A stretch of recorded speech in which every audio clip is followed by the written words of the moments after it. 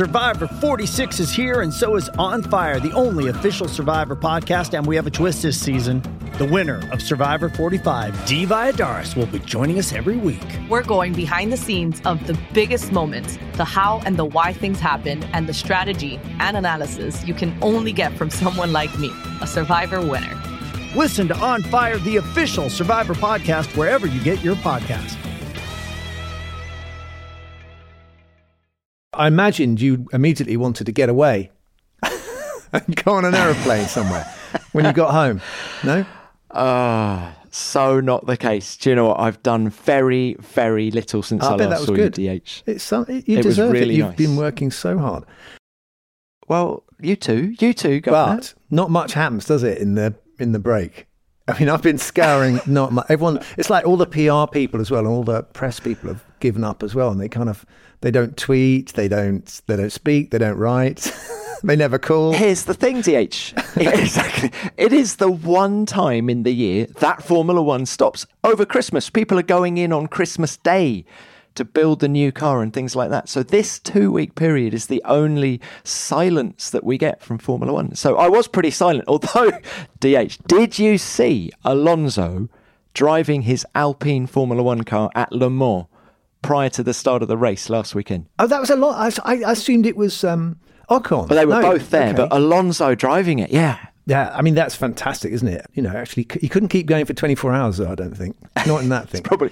Yeah. I really wanted to know what lap time he could do, so I was like willing him to go faster and faster, and then suddenly it became a sort of formation finish with all the other Alpine's products and stuff. But awesome to see that. Still a great race, isn't it? I mean, you know, the 24 hours, to actually keep going. The whole thing is, people are in tears at the end just because they got to the end, you know. It was... they're so tired. It's exhausting to watch.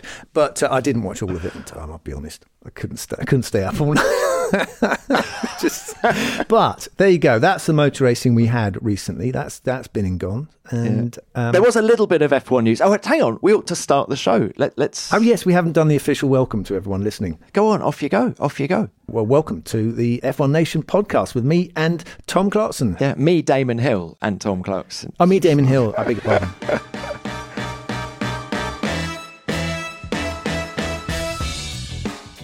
So actually, there was a little bit of F1 news. Very sadly, no Japanese Grand Prix. That's true. This year. And I was a bit surprised because they just managed to do an Olympics, so I don't see why they couldn't have squeezed out a Grand Prix at the end there. But you know, it's a serious business and disappointing. Yeah. You know, we're about to go to Spa, one of the great F1 tracks on the calendar, but Suzuka's right up there as well. And any Formula One calendar that doesn't have Suzuka in it, yeah.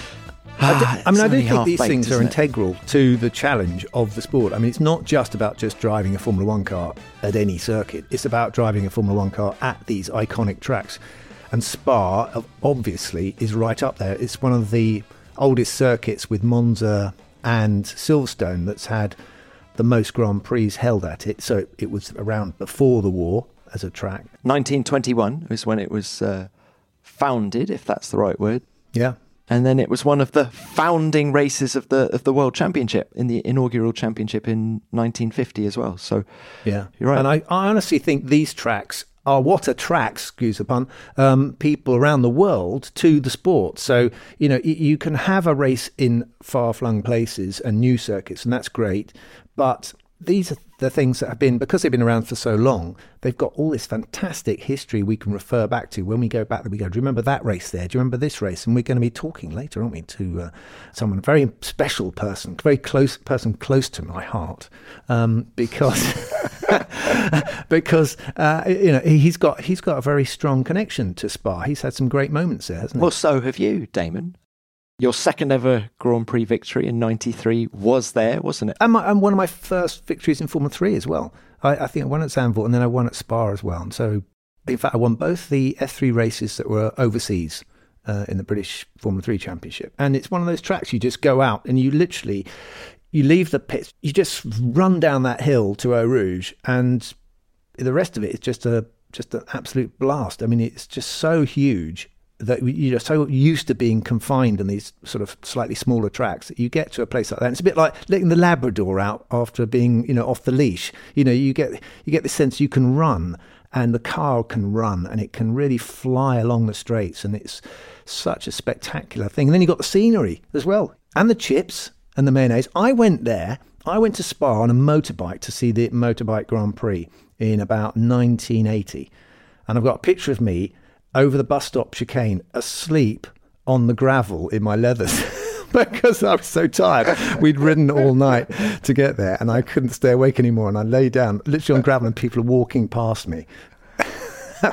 So some strong memories. That's amazing. Up there in the pines. Yeah.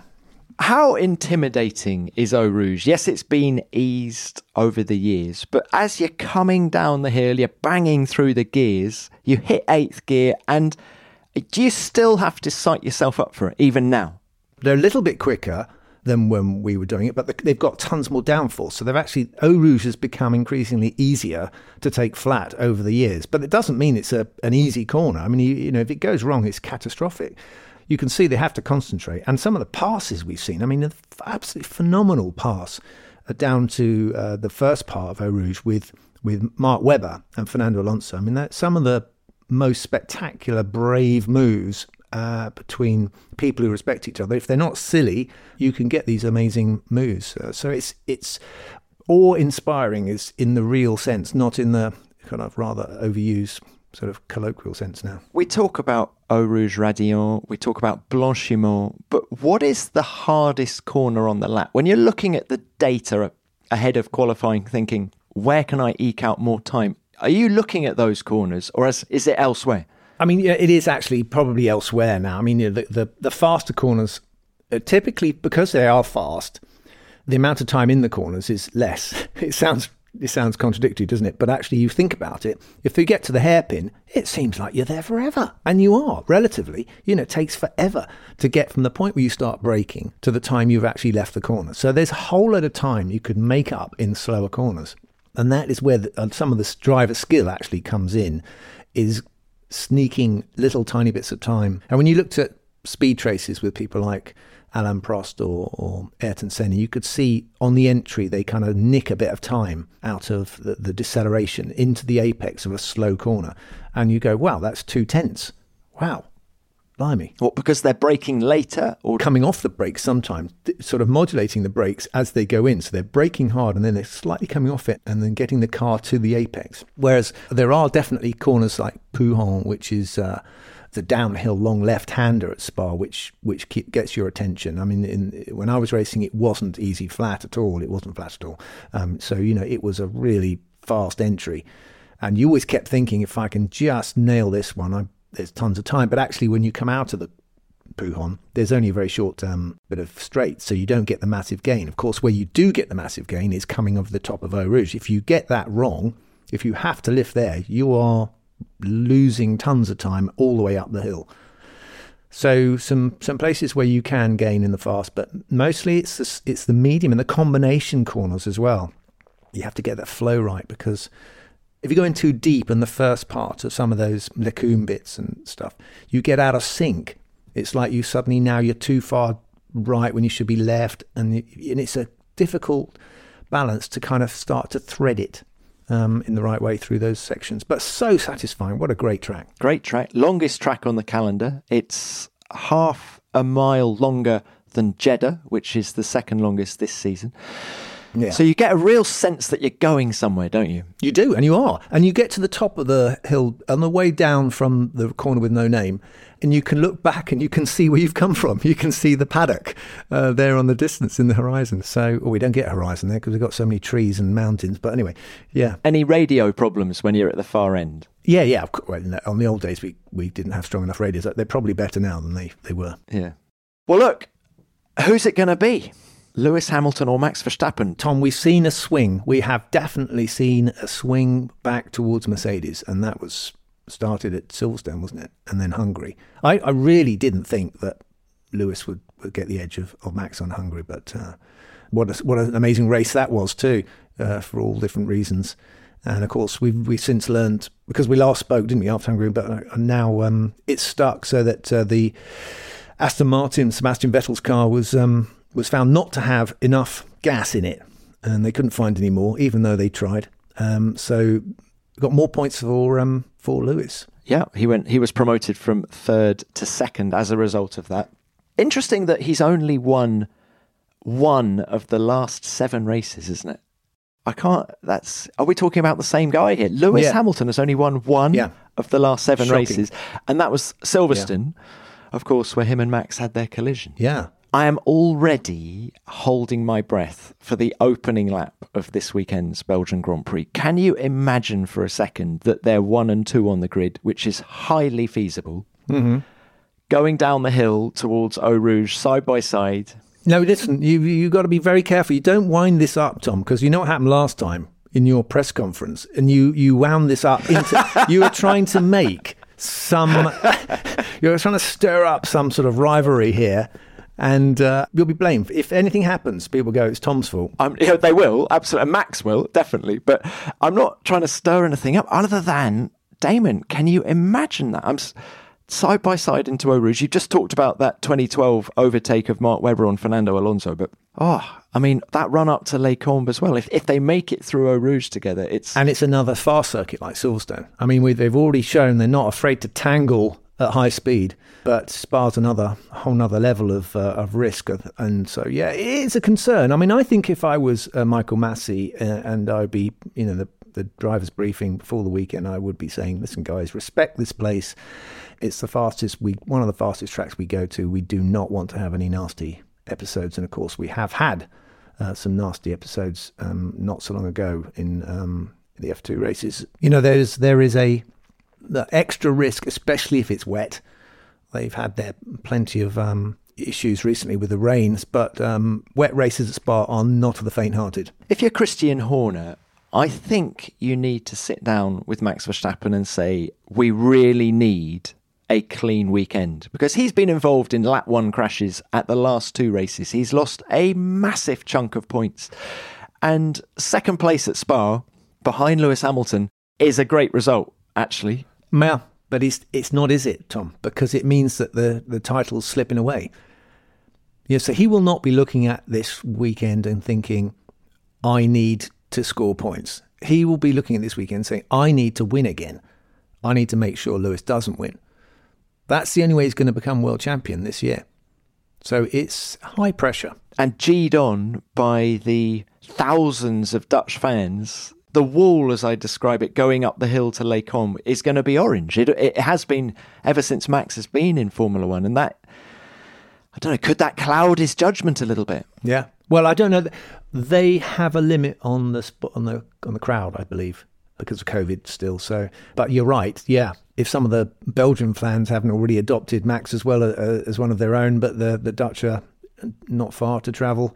So yeah, and we hope that we don't get this, repeat of the booing that happened with Lewis because of the massive support that Max takes with him everywhere he goes.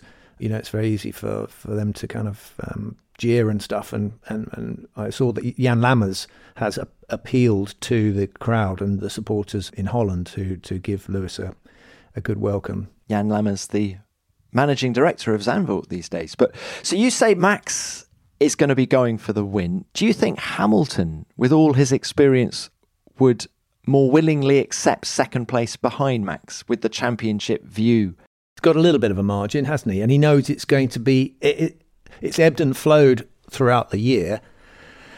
You have to look at your situation as it arises and do that calculation. Sometimes I can imagine Lewis thinking it'll be too risky, to put myself in a position where if I am second, that passing Max might now be a little bit too risky.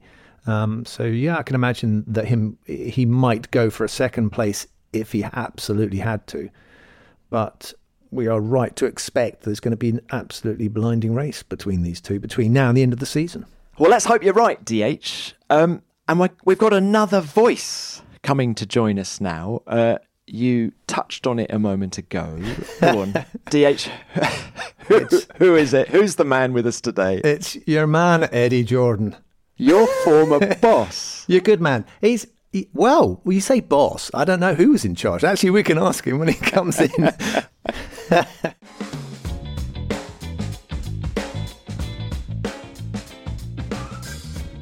Eddie's coming live from a secret spot in the Med somewhere. Is that right? I think he is. Let's let him in. There he is. Hello? Eddie! That's me. You're looking well. You're looking fit, Eddie. It's great to have you on the F1 Nation podcast. There's various things we want to talk to you about, Eddie, but can we wind it right back, first of all? When did you, Eddie Jordan, first become aware of Damon Hill? I had to bring myself to his attention. He was not exactly looking for me. Were you, Eddie? That's not true, Damon. Actually, there was a very nice guy, a friend of mine called Neil Phillips, who came to work for Jordan for a very long time. And he was friendly with a guy called Alan Henry. And Alan Henry, like so many of these people in Formula 3, he was working for Motoring News, and he just went on and on about this Damon Hill guy, and I said, forget about it. He's too old. He has no money. I don't care what talent he's got, but he's of absolutely no use to me. And he bludgeoned me into giving him a free drive, free, mind the way. Oh, no, maybe not free. No, almost free drive in Donington. Is this true, Damon? This is not true. I paid, Eddie. You know I paid. I paid good money. Everybody pays. Everybody pays. I scraped together all my little shekels and I paid you, and I got 20 laps in a F3 car. So those were your first laps in Formula 3, Damon? They were, and yes. they were. It was fantastic. Eddie Jordan was, it was one of the top teams then, and it was a great opportunity. So at least I got that opportunity. He knew of me, but he was right to say I had no money. Well, apart from the $2,000 I paid him.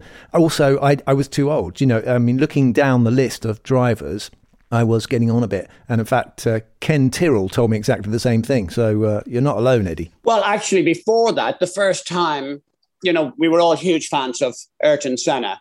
And the very first time that Ayrton drove a car, Formula 3 car, was at Silverstone in a Jordan car. So we had that kind of ability. I was one of the only teams, I think, who actually went out to try and find some talent. I would try and find a sponsorship, because drivers themselves, and very soon after you, Johnny Herbert came, these guys didn't have money. But I felt the only way that I could get success was by having a top driver. So therefore, I would try and find. Now, Dickie Bennett was the absolute legend, and he was the benchmark.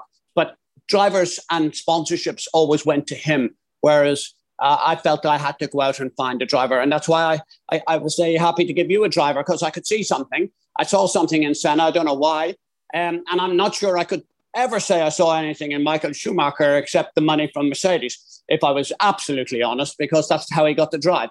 But you were not in that category, Damon, believe me. I wasn't, no. So, Eddie, let's talk about talent in Formula 1. It is 30 years since you gave Michael Schumacher his Formula 1 debut at Spa.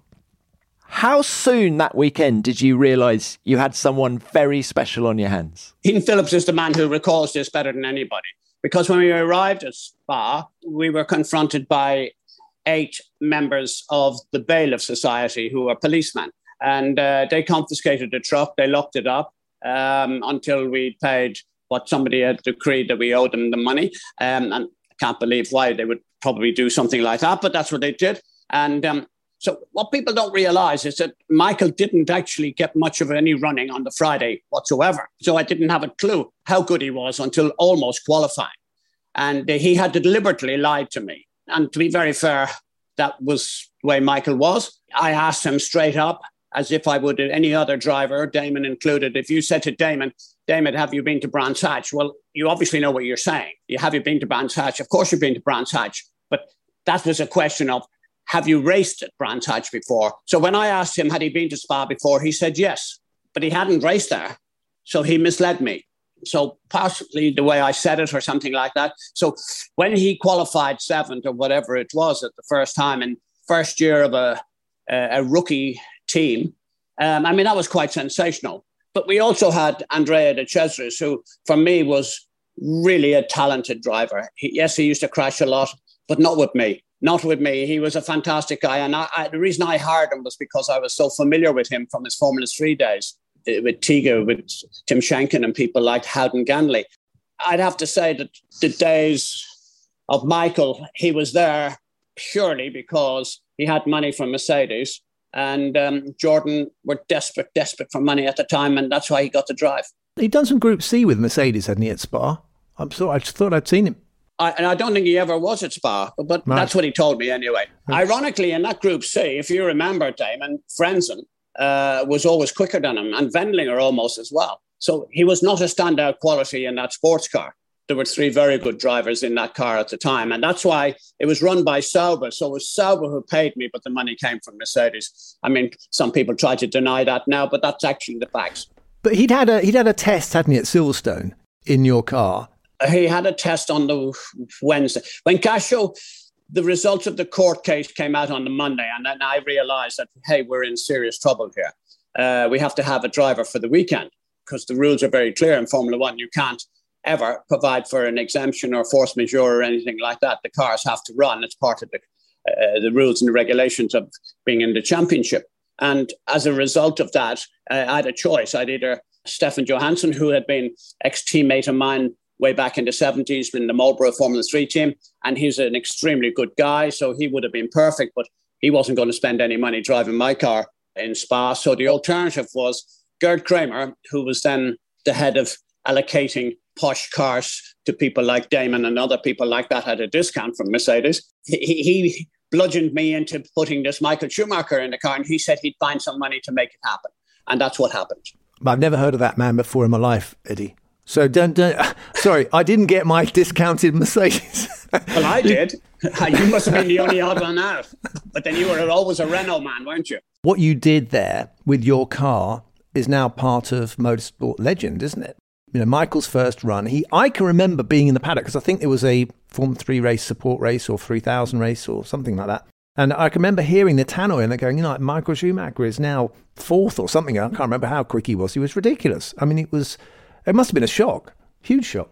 And Damon, you've won there. So, of all great drivers will always come back to great circuits, and they always drive great cars. It's a fact of life. I don't know how that works out, but that's what happens. So I believe great drivers love Spa because it's such a great challenge. It's fast, there's hard braking, there's tight corners, and there's some very, very fast sweeps. And to really get it right, you need to be absolutely on top of your game. For me, I think it's a great test. It really is a great test. So he qualifies 7th, 0.7 of a second faster than De Cesaris. He then burns the clutch out on the grid and doesn't complete lap 1. What is the last thing Michael says to you before leaving the track on the Sunday, Eddie? I said, we're testing on Tuesday or whatever it was. And he said he'd see us there. That was the start of the shenanigans. And do I blame Bernie Ecclestone? No, he didn't. Bernie didn't think that I was going to make it to the end of the season. He thought I was like most startup teams and bit dodgy character. He thought maybe that I wouldn't survive. So he realised that at Spa, there were 20,000 people over and above what the average crowd would be at Spa. And that was because Michael came from Germany. They hadn't been a racing driver, apart from Winkelhock, for a very long time from Germany. And he realised that this is a country that was starved of a star in Formula One. And if he could capture a really good German driver, it would greatly increase revenues, the income stream, and the turnover, the footfall of Formula One. And he said, I have to find a decent team to put him in. It was easy to chop out Moreno and stick him in, or that was the plan, until we went to the court in Milan on behalf of Moreno, stating that we got an injunction to make sure that Moreno had a seat at Benetton. So we thought we'd stopped it in that way. But that was great, because once we had the injunction, we were able to, if you like, put the gun to Briatore's head rather than he putting it to everyone else's head. Eddie, just to fill in for the sake or the benefit of our younger listeners, what happened was, because he was so spectacular, there was a sudden rush to get control of Michael, wasn't there? And you had Benetton wanted him, and they wanted and you suddenly had this amazing talent in your car, but you suddenly found yourself in a situation where you couldn't keep him in your car, as you just explained. Yeah, Damon, it's no secret. It was simple. I didn't want to be a bankrupt hero. And this was like what this was happening right in front of my eyes. Yes, sure, you had a great talent. But when you have to feed people and staff and suppliers and your family, they come first. I don't care how great or how big the racing driver is. And some people lose the run of themselves when they think about a plan and a strategy of any business. And this was a business transaction. I had a commodity that if I worked it well, he could stay with me. And if I worked it even better, I could sell him and make some money to get to the end of the season. And then I would worry about getting through that winter period in a different way. But that's the way it happened. Bernie underpinned certain monies. Flavio paid us, not a lot, but then Willie Weber had to pay us because his contract was quite substantial. So, we had a couple of different ways of gathering money as a result of it. I was never happy because I didn't really want to lose Michael. But at the end of the day, what we did was we had an injunction. At that time, it was Piquet and Moreno in the Benetton car. We had a situation where, as you well know, Tom Walkinshaw, he wanted Brundle in the car.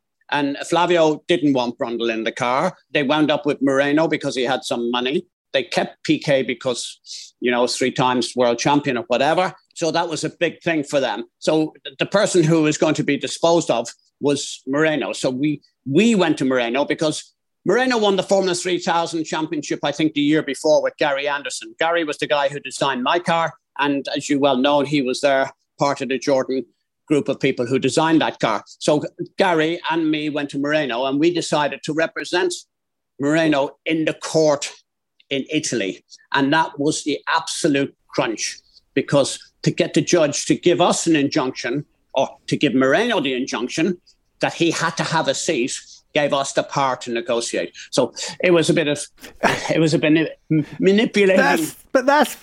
I mean, Eddie, you are a genius. Oh, thank you, Damon. You never said that before. But you see the opportunity. You had a real head for wheeling and dealing, didn't you? I mean, you just said that Bernie thought you wouldn't last, but you did last. And you're speaking to us now from your yacht in the Mediterranean. So I think you've done it very well. But I mean, it is the other side of the business, isn't it? Well, it is the business end of Formula One, which I think. Some people just don't quite appreciate how much action. Well, we've got some good series on Netflix that are showing that, but we like to talk about it as well.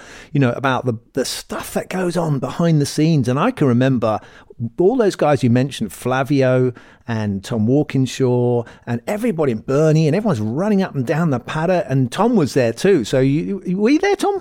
Wasn't there in 91? A bit before your time. Just before your time, yeah. Yeah. Eddie, at what point in the negotiations did your mentality swap from I want to keep Michael Schumacher in my car to he is my cash cow, I've got to get as much as possible for this transaction? At the Villa d'Este on the night before the start of the weekend, Bernie summoned myself. I brought Ian Phillips for moral and also other support because he was very good to me and for me in the team. Then there was Walkinshaw and Briatore. I didn't want to be in the room with Walkinshaw, and neither did Bernie for whatever reason. So he was dismissed. So there was Briatore, myself, and Bernie. And I distinctly remember Philip saying to me, he said, it's now 1:00. What's happening? So we wound up staying in the Villa d'Este. Ian Phillips and I shared a single bed in the Villa d'Este, one of the greatest hotels on this planet. And we stayed there until such time as we got the deal and got the money off the table. And because they weren't going anywhere, we had the injunction.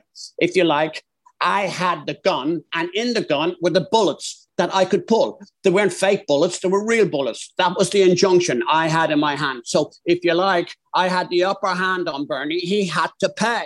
Go on, how much? How much? I'm not telling. I couldn't possibly tell you that. But I've survived, as Damon has already said, enough to get me through the season. I made it that each person was paying something, but never let on to each person how much they had to pay. Eddie, my guess is it's about as much as 20,000 tickets for Spa, something like that, and times all the other races. Times all the other races multiplied by a bit of interest and a bit of whatever.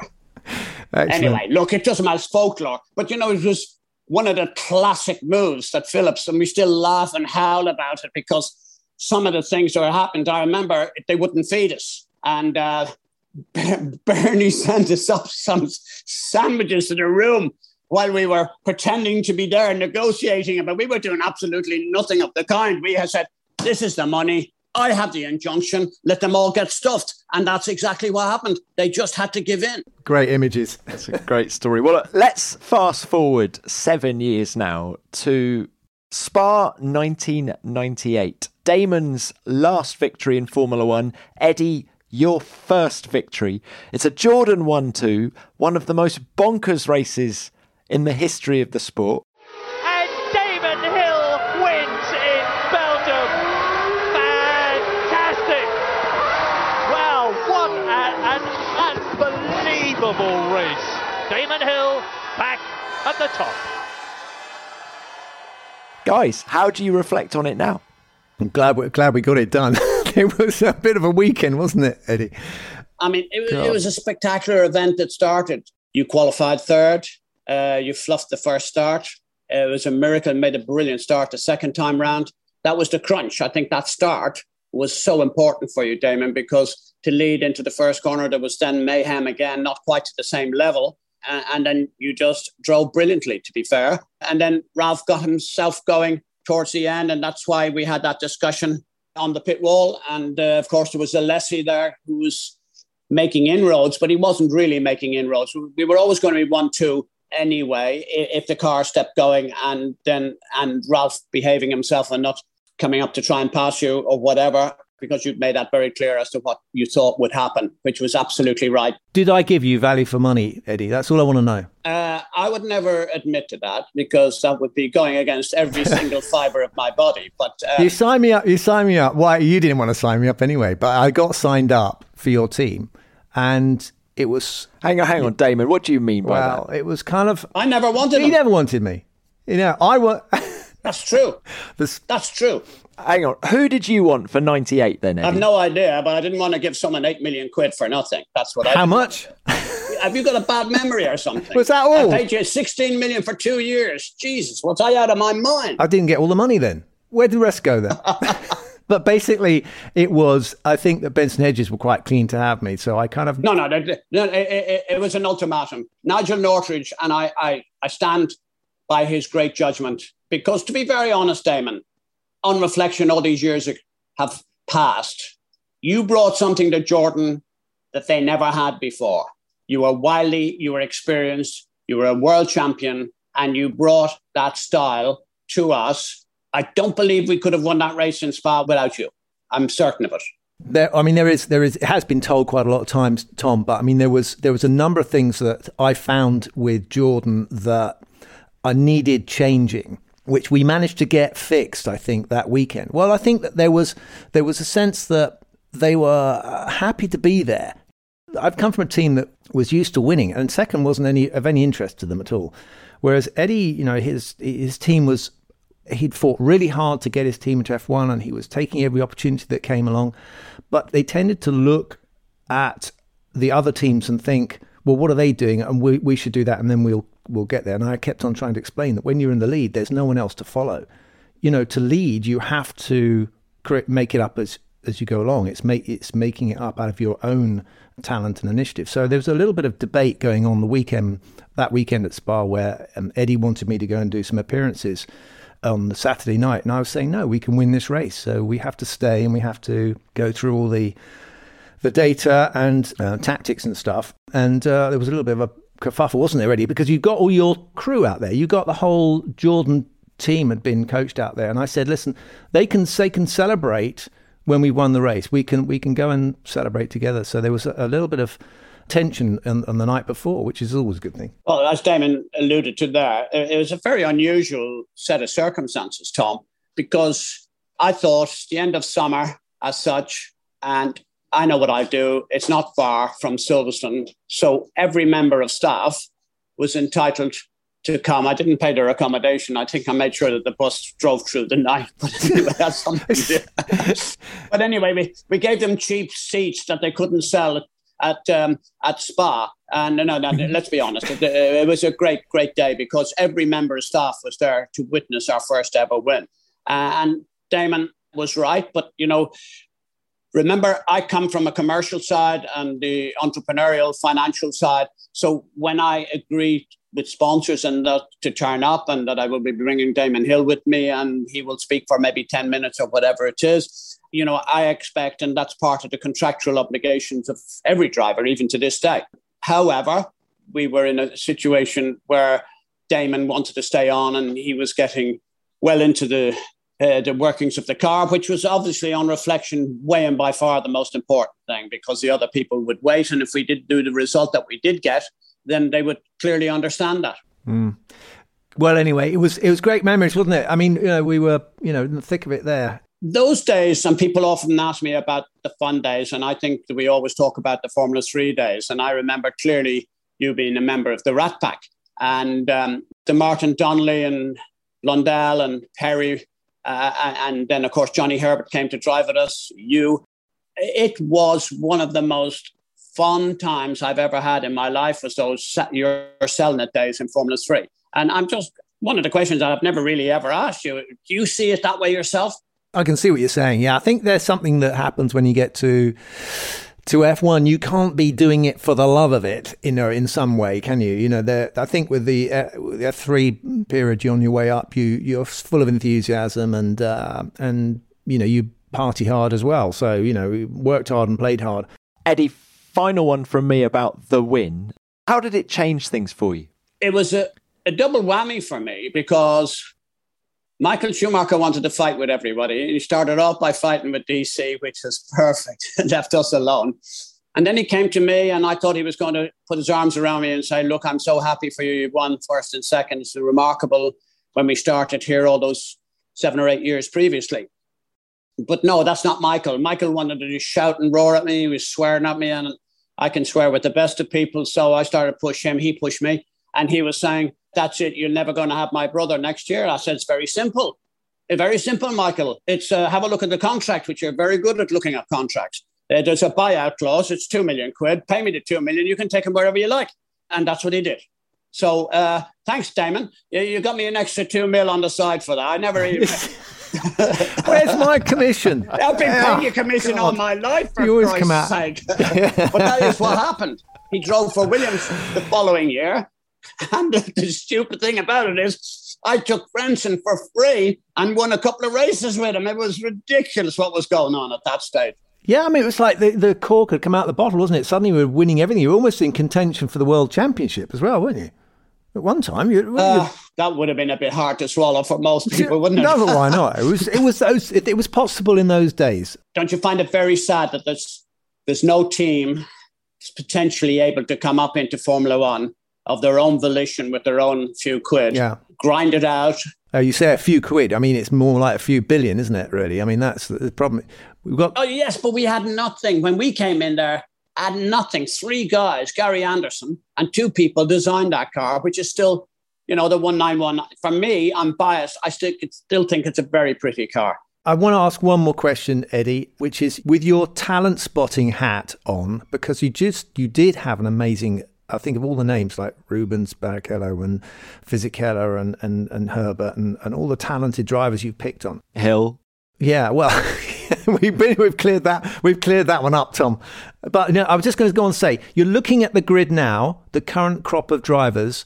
Who are the really special drivers there? Goes without saying, obviously, Lewis and Max. But I mean, beyond that, no, Lewis and Max, you just discount them because they're relatively, I won't say in a class of their own, but I do like Norris. I think he's very special.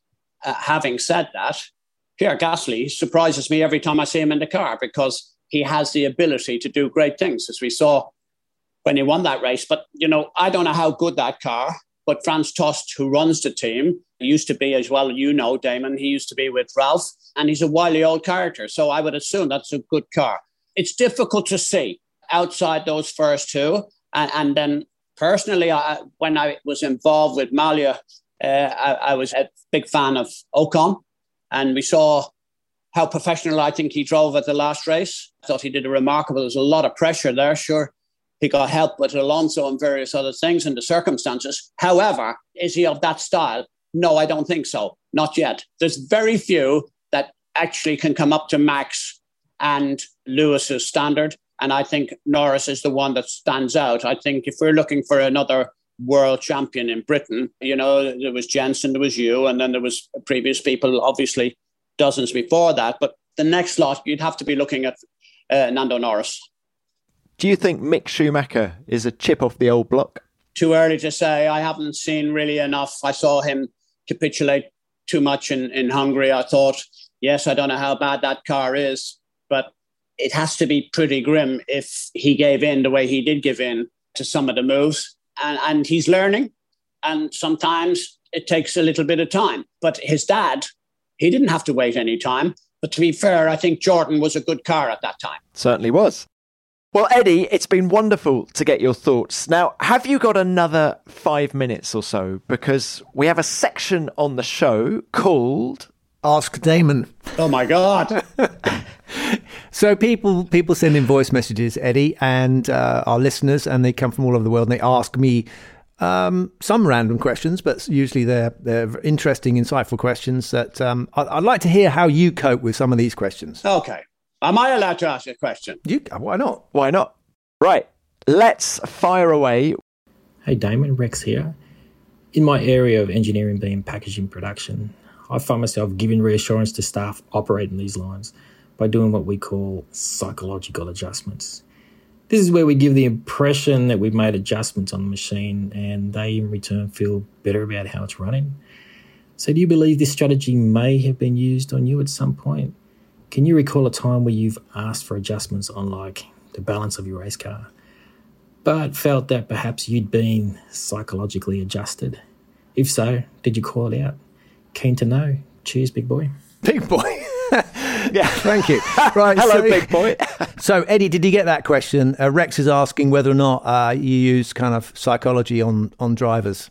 You know, the kind of thing where you say, we just fixed the rear roll bar when you haven't touched it at all, you know, and you send him out for another, or we're giving you extra downforce or tons more horsepower, and you haven't actually done it at all. You've just tried to make it feel good. There's two reasons. The answer to that is yes, of course you do that on a regular basis.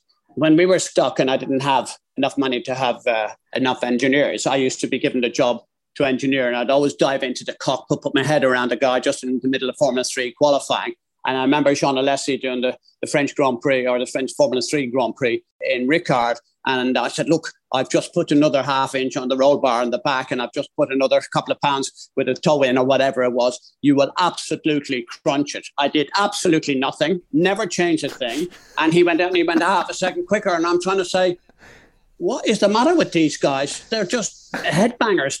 All they need is their head stroking. And you're the same, Damon. You just need your head massage because you're all racing drivers are full of crap. And we know that because it's mind over matter.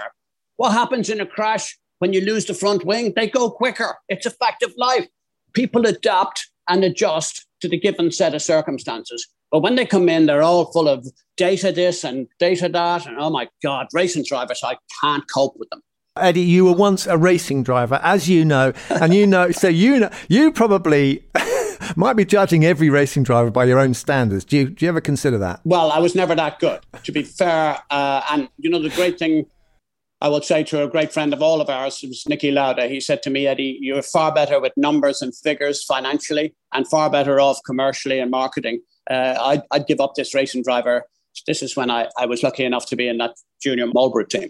So I owe him a lot, but you're absolutely right. Racing drivers generally are fragile characters, like most sports people. And they need things and certain things said to them and spoken to them about how they can find that extra bit of confidence. But it works. Anyone who believes that psychology does not play a fairly significant role in any sport is crackers. It does, and it certainly does in Formula One. Yeah, there's a great story in the Uppity film, which is Willie T. Ribbs, when he talks about qualifying for Indy, and you know, to go 220, 30 mile an hour around Indy, you need some courage, and sometimes the driver has a mental barrier, and so the team that he was driving for, he had one more go to qualify for the Indy 500, and the guy brings out these tyres. He said, "Listen, I've been saving these tyres all week. They're the magic tyres." He gives him the tyres, and he gives him the spiel about them having some special magic quality. And he said, "You put these on, and you'll get loads more grip."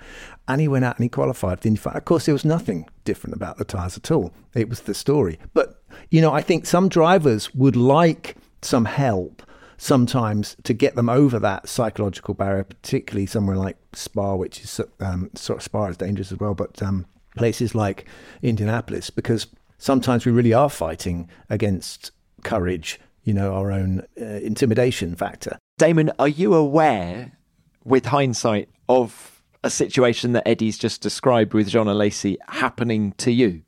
I can't think of one, but then, of course, maybe they wouldn't tell me. So how do I know? I know there's a couple of times where I thought they're trying to screw me. Well, we've seen what Rex is asking in Formula One this year, haven't we? We saw Hamilton and Bottas swap chassis at the French Grand Prix. We saw Esteban Ocon given a new chassis for the British Grand Prix. What was wrong with the old chassis? Once it's in your head, that is a problem. That can be a problem. So listen, I'm going to run out of battery here, guys, soon. So I've got one question for Damon that I've been meaning to ask him for a long time. And that is, Damon, we were in the second year and we went to play golf. And you said to me, EJ, I'm probably going to quit at the British Grand Prix. And then you changed your mind. What was it, please, if you can recall? What was it that made you change your mind? This is a very long story, and your battery definitely will go flat if I have to tell the whole story. Yes. But basically, if everyone wants to know, I wanted to retire at the British Grand Prix because that's where I started. That would have been a neat ending. But you held me to my contract, from what I remember, and I couldn't get out of it. I wanted to... You wanted me out before. I wanted you to stop so I didn't have to pay you. But when you realised I wasn't going to pay you, you decided to continue. There you go. Well, you could have let me go after the British Grand Prix. But anyway, people don't want to hear our business issues. Oh, no. We're quite enjoying it, actually. It was so fun. Tom. Yes. Because you've asked me to be on this. This is something. Longevity and loyalty is something that's very, very important to a lot of people. But I'm not blowing smoke up Damon's body here. But he was an amazing guy. And he has always been an amazing guy. And we gigged together and we concert together and we had a few drinks too many together. But in all the times that I've been doing podcasts and various other things, Damon Hill is an absolute gentleman. I'd do anything for him. Damon, I owe you a lot. Thank you. Likewise, Eddie. Very, very close. I know we sound like we don't get on, but actually we do. No, we got to... Please tell everybody we don't. That's the important thing. Yeah. Brilliant. Well, lovely to see you, Eddie. It's great to have you on the F1 Nation podcast. Thanks very much. I hope you find a charger. Eddie, podcast gold. Thank you very much for your time. Really good to speak to you. Cheers, EJ. Bye.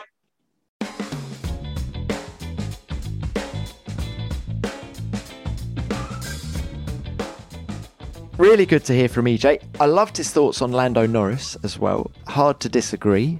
I think Norris, EJ thinking that Norris is the real deal. Anything else we haven't discussed, DH, looking at the Belgian Grand Prix this weekend? So best of the rest. We've sort of done Lewis and Max, haven't we? Who do we think is going to be best of the rest at Spa? Well, I'm keen to see whether Ferrari are making progress because they kind of, this up and down season they've got, earlier in the year I heard you interviewing with Charles and he was saying that they're very much focused on 2022. So, but there's a lot of engine developments they can do in the meantime as well. So we'll see. I mean, we've got Monza coming up as well. So as a pre-Monza race, Spa is also very important. So I'm kind of expecting Ferrari to pull something out of the mire.